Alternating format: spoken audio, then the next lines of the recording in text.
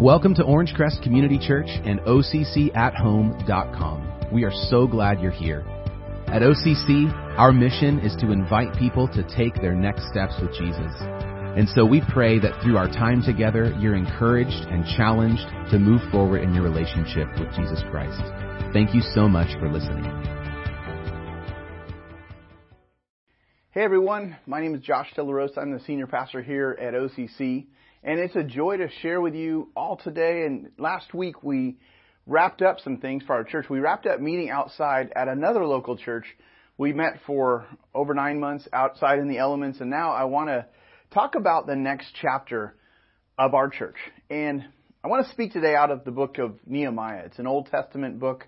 And I want to do somewhat of a flyover of this book in the Bible. We'll actually take some more time later on at a different point to really walk more slowly through it. It's very, very relevant to a number of things that we're walking through in our church in particular. But I think there are some things related to this actual season and the next chapter that we're heading into. Now, Nehemiah, just to give you some background on who he was, Nehemiah was among a group of people who had been taken from Judah, the land of Judah, into captivity into a foreign land. And so you can see this map right here that shows you the distance from the Holy Land, and you see Israel, Judah, the capital city of Jerusalem there, and then also all the way over to Babylon. You see Babylon on the opposite side of the map there, and it's quite a distance. Now, the Jews had been taken captive and really exiled into a foreign land. So Nehemiah was probably his great-grandparents who were initially sent into exile years before, and he had been raised in the foreign land of Babylon. He actually rose to a very prominent position. His role was to be the cupbearer to the king. The cupbearer is the poison checker. The king, before he would be given something to drink, wine to drink, for example, a cupbearer would serve the king in the palace and make sure that no one was trying to sabotage the king and kill the king. And so the cupbearer would check that for poison and make sure that it was safe to drink. And so that's Nehemiah's role. Let's pick it up, Nehemiah chapter 1. And then I'm going to make some connections to our life here and now in our culture and in our church. So Nehemiah chapter 1, verses 1 through 3, it reads, "The words of Nehemiah, son of Hakaliah, during the month of Kislev in the 20th year when I was in the fortress city of Susa." So that's in the land of Babylon. And he says, "Hanani, one of my brothers, arrived with men from Judah, and I questioned them about Jerusalem and the Jewish remnant that had survived the exile." So his brother and a group of Jewish men had traveled from Susa to Jerusalem to check out the land of Judah and to take a look at things, the condition. Now verse 3, it says, "They said to me, the remnant in the province who survived the exile are in great trouble and disgrace."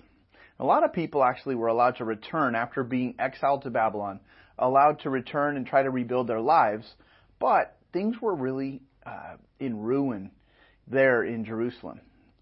So Hanani reports that Jerusalem's wall had been broken down. Still in verse 3, "and its gates have been burned." City walls basically helped fortify a town, a capital city like Jerusalem. The gates, again, that would help fortify. It would help keep invaders out. It was the security. Just think about how important home security is in our days. Security around capital city is very important for the stability of a nation, of a country, of a people. And so Nehemiah, his brother, is bringing a report back to Nehemiah on the situation from Jerusalem. And essentially he says it's broken down. It's all sorts of damage. The gates have been burned up. The city's in ruins. Even though people are back there, everyone is really left vulnerable and struggling. And Nehemiah, he realized all of this damage meant something. And so he's really at a point where he is faced with a dilemma. What do I do with this news I've received? And oftentimes the starting point whenever we're faced with damage and really sensing an action is required, maybe we need to rebuild something that has been broken down, the first starting point really is to acknowledge the damage. And so the situation is grim. And in many ways, it's very similar to reports on churches across our country that are really not positive. As a pastor, I get emailed to me or articles sent to me about the condition of the church in the United States. And the situation is similarly grim as what Hanani was reporting to his brother Nehemiah. For example, one article that I read recently gave 4 realities for almost every church coming out of COVID. And so here they are. Number 1, during COVID, your church lost some families. And this was addressed to pastors, and that's true. For some people, the loss was because of health concerns. Some people moved away, maybe to be closer to family. Maybe some other people moved for some unknown reasons.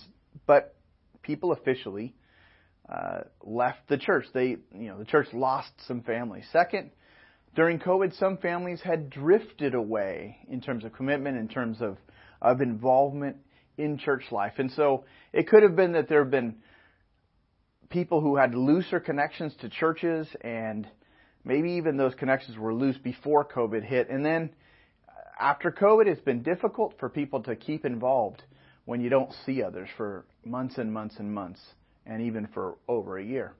We used to meet in the mornings, and so we scrambled to meet eventually in the evenings after 6 months of being online. And every church that I knew was scrambling to figure out, how do we pivot and go online, or how do we create outdoor services? And so in that time, some people who had maybe a looser connection to churches drifted out of churches. And so we saw that as well. We saw some people with looser connections drift away. During COVID, also a third thing, this article said that you gained many new families, but they remain largely online. Now, I wouldn't say that we grew by leaps and bounds because of online visitors, but this is true. A lot of people, and maybe you're watching because a coworker invited you. Maybe you're watching because you saw one of our yard signs that promoted church online. And so you've been now joining our online weekend service. Maybe you've even been interacting with people in the live chat. And one of the realities of this is it's a challenge to move from online to a live gathering and interact with people. And so this platform, we actually continue to work on this platform and try to improve it and evaluate it, but this is one of our realities. And then fourth reality, the article stated, is your current in-person attendance is running at about half of, or less than half that it was pre-COVID. And this may actually be the case. We're not sure yet on this, but since it's really been over 15 months since we had a live morning service. So we actually will know where things stand probably by about the end of this month, as we now resume live gatherings this weekend at the Orange Terrace Community Center at 9 or 10:30 in the morning. We've got Kids Zone as well. But we don't know yet about this point in the article, what is the attendance going to be like?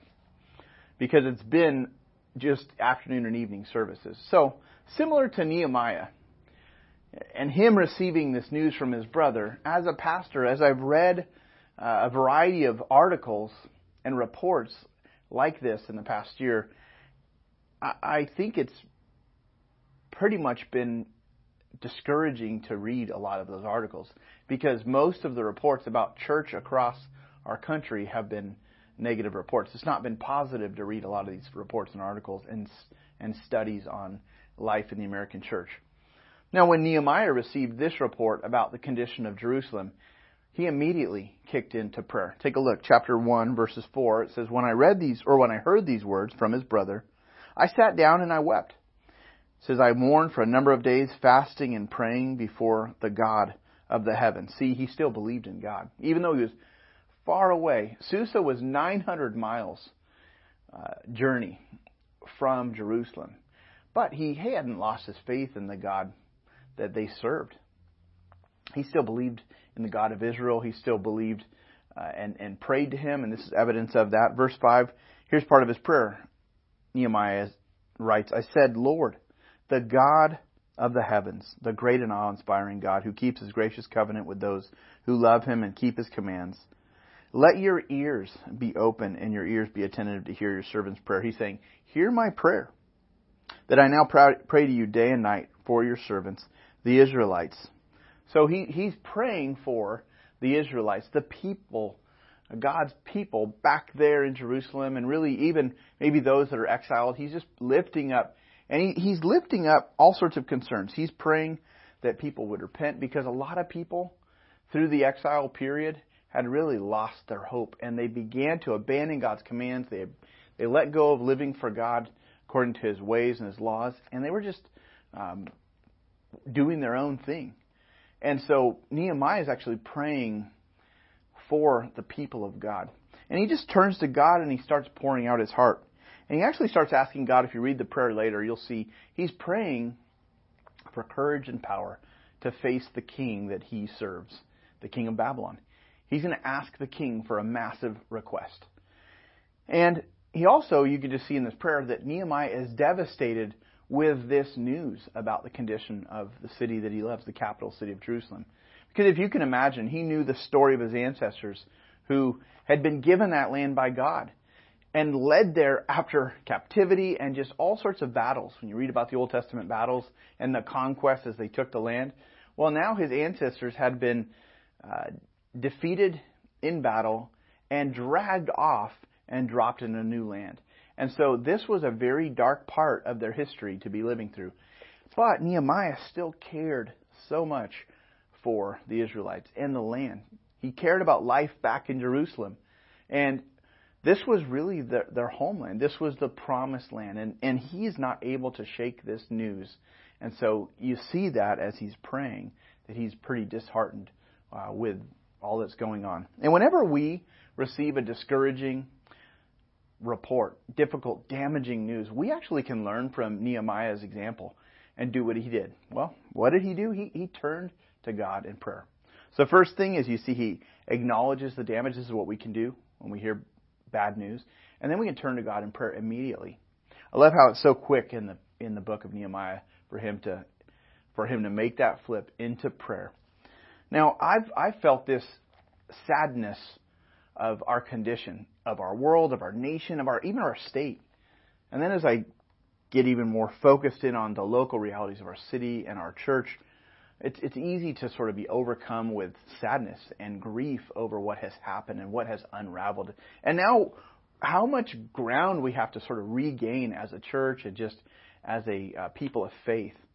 Even as I consider friends and groups within the church that really are experiencing still some damage from COVID, there's a lot to recover from. And everything happened so suddenly. If you just think back to the March shutdowns, everything just shut down immediately. It was sort of like a hard reboot of your computer system.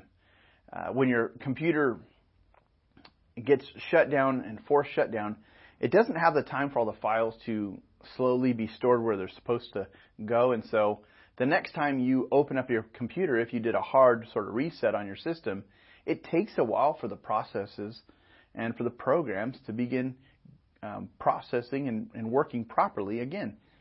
With a hard reboot, it doesn't just automatically go through this smooth process. And I think that's a lot of what we're going to be experiencing as churches who are trying to rebuild after COVID. For all of us, whether it's thinking through what was lost personally or thinking through what we've experienced organizationally, there is this process of coming out of this that is not just immediate. It's not just quick for us to regroup after all this. I think about what life was like pre-COVID, and there's just all sorts of changes that I know will come from this period of time in how we do church even. Now, I'm also concerned that some people may not come back. Not just because of health concerns, but I'm concerned that for those who concluded that, hey, I made it through COVID and I must be invincible. I kept my job, I kept my health, and I'm sure some people felt that way. Kept my job, kept my health, everything seemed fine, and I don't know if I really need God. And I'm concerned that there are people that would think those thoughts or express those statements. Like, I bet I could get by without God or without church or without this fellowship that we can experience in church family. Well, with all of these different things, what do you think Nehemiah did? I know for myself as I assess the damage of our world, thoughts and action steps come to my mind. Well, for Nehemiah, when he heard this news, I want you to see what he did. Take a look at chapter 2. During the month of Nisan, in the 20th year of King Artaxerxes, that's the king of Babylon, when wine was set before him, I took the wine. Remember, he's the cupbearer to the king of Babylon. I took the wine, I gave it to the king. I'd never been sad before in his presence, so the king said to me, "Why are you sad?" when you're not sick? This is nothing but sadness of heart. You see, the king can see that Nehemiah is distraught in his face. It says, I was overwhelmed with fear, and I replied to the king. He's thinking, should I be honest? Should I tell the king what has happened back at home? Should I tell them what's really on my heart? So he replies to the king, may the king live forever. Why should I not be sad? When the city where my ancestors are buried lies in ruins and its gates have been destroyed by fire. All of my ancestors' graves and bodies are there. Here I am in Babylon. Why shouldn't I be discouraged? Not only that, but everything is currently still in ruins. This country that means so much to me and my people is just devastated. Then the king asked me, what is your request? How interesting. The king of Babylon would take notice of this cupbearer, this man Nehemiah, and his own concerns. And so it says, I prayed to the God of the heavens, and I answered the king. It's like he shot up a prayer and said, God, give me courage to ask for what I think is needed here. And here's what he prays. If it pleases the king, and if your servant has found favor with you, send me to Judah and to the city where my ancestors are buried, so that I may rebuild it. That's a bold request. Would you send me to go and rebuild the walls around, the gates that fortify our city? Look at verse 6. The king with the queen seated beside him asked me, how long will your journey take, and when will you return? So I gave him a definite time, and it pleased the king to send me. This is an amazing providential act of God, that God would move the heart of the king of Babylon to give Nehemiah, the cupbearer, the permission to travel, to stir the hearts of his countrymen to rebuild Jerusalem and the wall and the gates. Now, he is sad. Again, he's sad in the king's presence, but he's sad for a noble purpose. He's not just depressed and overwhelmed. There's something greater on his mind. This is very different from us being sad for personal or empty reasons where we don't get what we want. This was huge for him. This was national concern for Nehemiah. He cared about the future of his people. He was so burdened. This actually, as I read through the book of Nehemiah and I understand what he's concerned about, is very similar to what some of us feel when there's a heavy burden on our heart for some greater cause that is going unnoticed. This reminds me of Paul in the New Testament when he described the burden that he carried for his life mission of spreading the message of Jesus, the gospel, the good news of Jesus Christ, that he came to save sinners. And Paul carried this burden, and he found himself constantly under deep pressure, extreme pressure and opposition. It says in 2 Corinthians chapter 4, verse 8, of Paul, he wrote, he was troubled on every side, yet he was not distressed. You see, he was burdened, but he wasn't overcome by that pressure. And I feel like Nehemiah, his expression is, he's sad, but he's not unraveled. He actually, he went into that, to be in the presence of the king with a purpose to ask a bold request. And God granted Nehemiah the ability to actually leave his post there and to head to Jerusalem to rebuild the city. And so Nehemiah heads off. He heads off, which is about a 3-month journey to travel the 900 miles from Susa in Babylon all the way back to Judah, the capital city of Jerusalem. And as you read the story, you're not going to look at this, but he actually requests that the king offer him letters or send him with letters to provide for safe passage as he traveled from those 900 miles, because he would be bordering different countries. And so he asked if the king of Babylon would give him a letter just to say, I'm on official business from the king of Babylon, and don't harm me. And so the king actually sends him with a group of people and letters for his own protection. Nehemiah also asked the king, you can check this out as you read it for yourself, he asked the king for a letter to seek resources in order to rebuild back in Jerusalem. And so the king actually, again, grants the request and says, sure, you can have resources from another king, and they'll open up their storehouse in order to provide all the resources you need to do this construction effort. What an amazing provision. Now, God had put that into Nehemiah's heart. So, let's fast forward a little bit. Chapter 2, verse 11. Nehemiah, after months of travel, arrives there in Jerusalem, and he conducts a thorough investigation. Let's pick it up in verse 11. It says, after I arrived in Jerusalem and had been there 3 days, I got up at night. So he went out during the middle of the night. He took a few men with, it says, I took a few men with me. I didn't tell anyone what God had laid on my heart to do for Jerusalem. He's just scoping things out. It says, the only animal I took was the one I was riding. I went out at night through the valley gate towards the Serpent's Well and the Dung Gate, and I inspected the walls of Jerusalem that had been broken down and its gates that had been destroyed by fire. He's checking all these significant gates, and these are all labeled by these terms that he's using. These are familiar gates. Verse 14, I went onto the fountain gate and to the king's pool, but farther down it became too narrow for my animal to go through. So I went up at night by way of the valley, and I inspected the wall. Then heading back, I entered through the valley gate, and I returned. So he just walks around. First he rides around, then it's too narrow at some point, so he leaves his animal, and he just on foot starts walking, inspecting very carefully. Now what's he doing? He's assessing all of the damages that had gone on through the battles that had occurred there in the city of Jerusalem when they were invaded. And this is what, in many ways, we need to do whenever we're experiencing a lot of difficulty and damage. We have to assess the situation and take note of the specifics that have been torn down or destroyed even. And in our own lives, we kind of have to do this right now. We're in a season of rebuilding as a country, as a church community, maybe as friends. And we've got to do our own assessment of the situation. I'd encourage you to think through, what damage do you see around you in your life, in your relationships, on your block, in your community, in your relationships even within our church. You know, as a staff, we've done this many times through the year. We'll sort of stop and we'll evaluate, how are people doing? How are families doing? How are individuals doing? How is so-and-so doing? Has anyone heard from this guy or that gal? Because a lot has occurred, and we need to assess the situation. And we want to ask this over and over. And as best as I can tell, there's actually a lot of damage.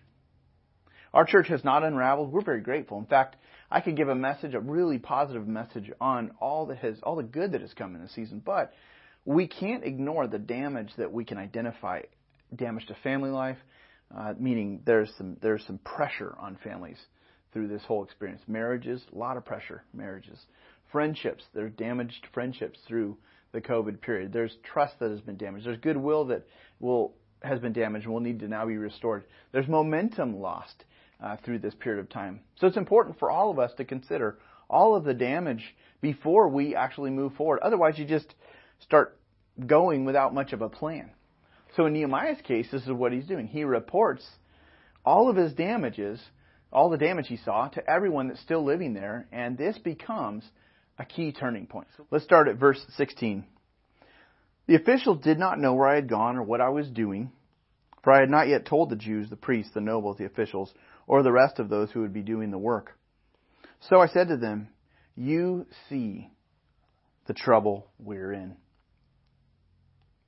Jerusalem lies in ruins, and its gates have been burned. Come. Now this word, this is the challenge. He's saying, come. This is a challenge, and it's also an invitation. Let's rebuild Jerusalem's wall so that we will no longer be a disgrace. It says, I told them how the gracious hand of my God had been on me and what the king had said to me.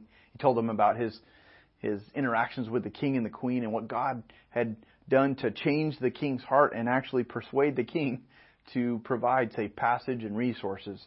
And then here's how they reply. It says, they said, and this is the turning point statement, let's start rebuilding. And their hands were strengthened to do this good work. So Nehemiah, he was just one man, but God stirred the hearts of many right then and there who decided to do something about the situation in their land. Essentially, they said, look, let's link hands and let's do this together. We're all in. You don't have to go at this alone. Their hearts were stirred. God had united their hearts for this purpose of rebuilding. And so part of our next chapter is that we need people who will commit to rebuild. And I'm specifically thinking in terms of our church community, church life. We're we're at a key turning point moment as a church, and you can be one of those factors, just like the people there in Jerusalem were that. Right now, coming out of the COVID season, our community needs churches who will reach back out to the community. We want to be one of those key churches who is reaching and bringing hope and life and fellowship and community to our city. I think we're entering a season of rebuilding at OCC. This can't be done by just one man or one woman or just our staff. We need the church to rise up. We need a committed group of people. And there are some areas that I want to highlight to answer the question of how can we rebuild? Like, what needs to be rebuilt? So there's some areas. The first is our focus. Vision leaks. Vision may need to be recast. We had cast a really strong vision.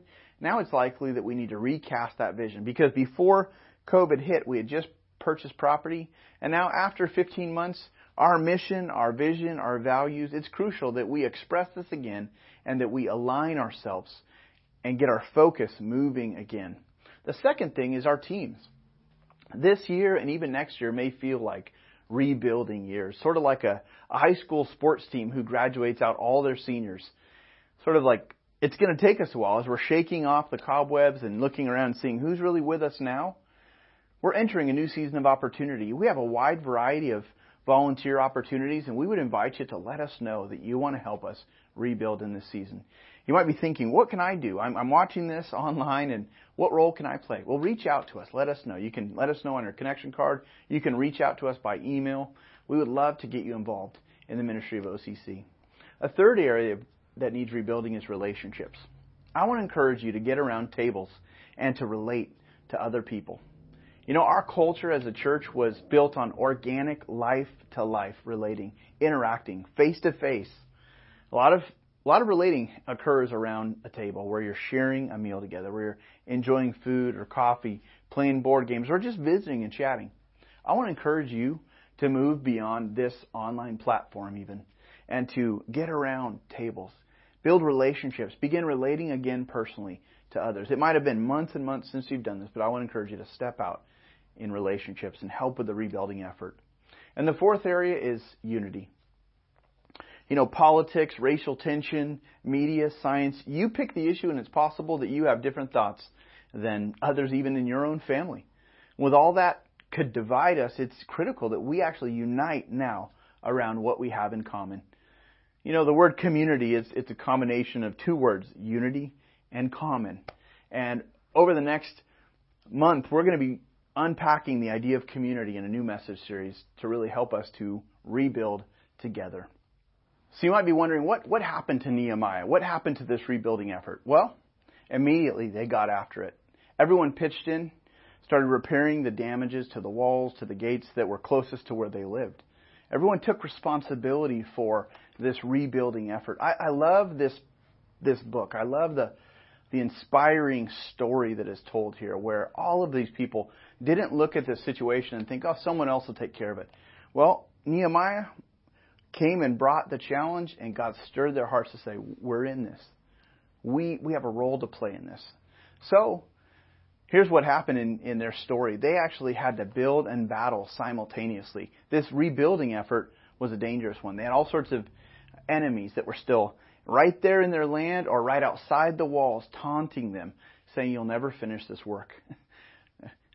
People were trying to intimidate them. People were trying to threaten them. Others from the area were trying to rally people to attack them. And so the people of Israel it says they had a hammer in one hand, and they had an all-night watch crew. But they had a hammer in one hand, and they had a sword in the other hand. And as the wall was being rebuilt, they were just watchful of attacks, and they were aware of their vulnerability. And for me, these scenes in the Bible remind me to just anticipate opposition. Personally, I have to anticipate opposition, and organizationally. So will you consider how you actually may need to prepare for opposition? Building God's kingdom for decades, if you set your life to live for God and to help advance God's ways in the world, then you're going to face opposition. And if you choose to join God in His effort to renew communities, renew families, rebuild, you're going to have to stay focused amidst a huge battle, because there's all sorts of distractions. There's all sorts of opposition that you're going to face as well if you are a part of God's team to renew culture. If you follow Christ, what that means is you actually have a very real enemy. Ephesians chapter 6, one of the New Testament letters, in chapter 6, Paul writes to a group of people in the city of Ephesus, and this is modern-day Turkey, and he reminds that group of people not to turn on each other when they're in conflict. Because a lot of times we have opposition, we clash with people relationally, but Paul says, look, we have a common enemy. He is not flesh and blood. Satan and his legion of spirits, demons, they are out to intimidate us, they're out to distract us, they're out to lure us away from counting with our lives for God's kingdom. And we have to be aware of that opposition. Just as the people in Nehemiah's time were facing opposition, we still face opposition as we set out to rebuild and renew culture. Eventually, this effort that Nehemiah led in Jerusalem, this rebuilding effort, eventually it was completed in Jerusalem. So, chapter 6, verses 15 and 16, it actually reads this. The wall was completed in 52 days. On the 25th day of the month of Elul, when all our enemies heard this, all the surrounding nations were intimidated and lost their confidence, for they realized that this task had been accomplished by our God. Now, this is amazing. This rebuilding effort, it sent a strong message to the communities around, the nations around, the people around, that there's a God who means business and who works and who is at work and who is acting, and He's working through people. And this stirred up people. Now, this whole unified group was able to accomplish something amazing. God actually worked through them, much like an Amish barn raising. Here's a picture of an Amish barn raising. And I recently got to visit the Amish in Pennsylvania this summer. We went on a family trip, and it was amazing to consider these giant barns that they raised with their community, with their fellow Amish. They would work together on. This is just a picture of unity. You know, in a lot of ways, what we see here with the story of Nehemiah, this was the barn raising effort of their day, except it was a wall building effort where everybody had a part to play in this journey. So once the effort was completed, the wall was rebuilt, the people gathered. And I want to read a little bit out of that passage. It's Nehemiah chapter 8, verses 1 through 10. It says, when the 7th month came and the Israelites had settled in their towns, all the people gathered together at the square in front of the water gate. Things have been rebuilt now. They asked the scribe Ezra to bring the book of the law of Moses that the Lord had given Israel. On the first day of the 7th month, the priest Ezra brought the law before the assembly of men, women, and all who could listen with understanding. So the priest is going to read from the scripture. It had been a long time since this had occurred. So verse 3, while he was facing the square in front of the water gate, he read out of it from daybreak until noon before the men, the women, and those who could understand. All the people listened attentively to the book of the law. And the scribe Ezra stood on a high platform made for this purpose. So he gets up on a tall platform, this priest named Ezra, and he just starts reading from the law. And in verse 5, Ezra opened the book in full view of all the people, since he was elevated above everyone. As he opened it, all the people stood up. You see, this was a special opportunity. And so they gave God's word the honor it deserved by standing in honor of it. Verse 6, Ezra blessed the Lord, the great God, and with their hands uplifted, all the people said, Amen. Amen. This word amen, you're familiar with it if you've heard the end of a prayer. Amen. You say it at the end of a prayer. It means firm. It's a Hebrew word. It means firm, or let it be established. So at the end of a prayer, at the end of this reading, they embraced it, said, let this be established. We want this law. We want God to govern us. And it says that they knelt low and they worshiped the Lord with their faces to the ground. First they got up on their feet, and then they bow in worship. And then in verse 7, a group of Levites, this was the clan of people who carried out many of the temple duties, including the teaching duty. It says, they explained the law to the people, as they stood in their places. They read out of the book of the law of God, translating and giving the meaning so that the people could understand what was read. Nehemiah, the governor, Ezra the priest and scribe, and the Levites who were instructing the people said to all of them, "This day is holy to the Lord your God. Do not mourn or weep," for all the people were weeping as they heard the words of the law. You see, as they heard God's word being taught and explained, it touched their emotions. You see, they had all linked hands in the rebuilding effort after many years of struggle and after much devastation and ruin. And some of them just began to weep. They were overcome in their emotions. There was likely a fair amount of conviction also. And so some of that may have just been remorse over ignoring God's commands and laws. And so there's this repentance and this brokenness that sort of swept across the whole group. And then in verse 10 it reads this. Then he said to them, "Go and eat what is rich, drink what is sweet." Essentially he's saying, treat this day like a sacred day, like a festival day. You see, the Jews celebrated these big feast days, and he said, treat this like one of those days. And then he says, and send portions to those who have nothing prepared, since today is holy to our Lord. This is a sacred day. Do not grieve, because the joy of the Lord is your strength.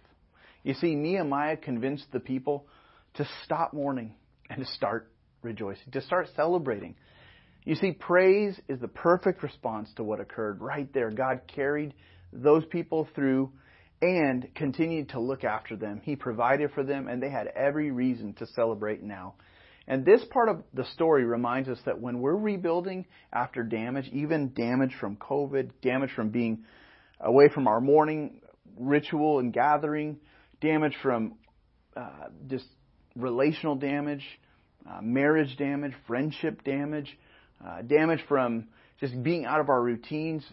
Whenever we're in the middle of all that, this part of the story reminds us to rejoice in God's truth. You see, it would be easy to wait until everything is all restored. It would be easy to just say, well, let's let somebody else fix it, and then we'll re-engage and start rejoicing and pull our hearts back in. No. So often, the work is still in progress. That's right, when God calls us to rejoice and to do that continually. Charles Spurgeon, an English Baptist preacher and pastor from the late 1800s, he said this about rejoicing. He's quoted here, "Praise is the beauty of a Christian. What wings are to a bird, what fruit is to the tree, what the rose is to the thorn, that is praise to a child of God." You know, it's true. We are at our best when we're praising God. Whenever we hold back praise, whenever we drop our rituals of worship and praise, of singing, of rejoicing, we dry up. We fail to live the life that God made us to live. There is so much to be celebrated in our lives, and certainly in our church. We have all sorts of positive things to report, to just lift our hands in praise and thank God for. For example, even just be praying for us as a church and praising God for what He has done. He's really moved some things. We're in the home stretch now of securing the major step of securing our conditional use permit for our major development process for the purchase of property that we recently made. We have 2 public hearing dates coming that you can be praying for, July 8th and July 22nd. We greatly appreciate your prayers, but also just praise God for what He's done. If you'd like to learn anything more about our ministry, about our efforts for advancing and into the future, then please check out our website. And I hope this has been helpful as you sort of think through, what does the process look like in life when something has been damaged and when it's time to rebuild? A very, very helpful story instruction we see from the book of Nehemiah. There's a lot more in the book of Nehemiah. I invite you to check out all the chapters and read it for yourself. But let's wrap up with considering a few next steps. The first one is this. I want to encourage you to spend time in prayer this week and be specific about what that area that needs to be rebuilt is.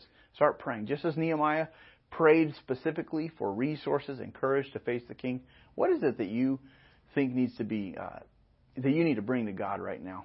Second, commit to rebuild in your own life. And specifically, what areas God put on your heart that needs rebuilding? And then a third next step is to commit to rebuild with us, with OCC, by joining a team. We would love to see you link arms with others to help move the ministry forward. There are all sorts of ways where you could do that. And so I invite you to let us know, communicate with us that you'd like to be a part of our ministry. And so thanks for joining us. Let's pray and we'll wrap things up. Father, thank you for all the folks who are watching this right now. Thank you for the circumstances in our lives that you use, Lord, to challenge our growth. This hasn't been an easy time of life to live through. This has been quite difficult for a number of reasons, and both personal reasons and just for us as a group, it's been very, very challenging. But Father, I thank you that you lead us through difficulty in order to draw us closer to you so that we could be part of joining you in accomplishing greater purposes than we could ever create. Father, we ask, Lord, that you'd stir our hearts to be a part of the rebuilding effort, Lord, after COVID. I pray that our church community would expand, would grow, would reach out. I pray for those that are watching that might be on the fence of moving from maybe an anonymous viewer to an engaged part of our church community. Lord, would you please nudge folks and lead them to make steps of involvement with us. We thank you, Lord, for the many people that have played a significant role in helping to carry the ministry forward. We thank you for the many that have decided to volunteer through the last 15 months and really helping us as we've had to change forms and shapes and adjust to the circumstances. Lord, we thank you that you pray you'd bless all those that pitched in to help. And Father, thank you for all that you're doing in our lives. We pray that we would be people who would rejoice as we have the opportunity to celebrate all that you're doing.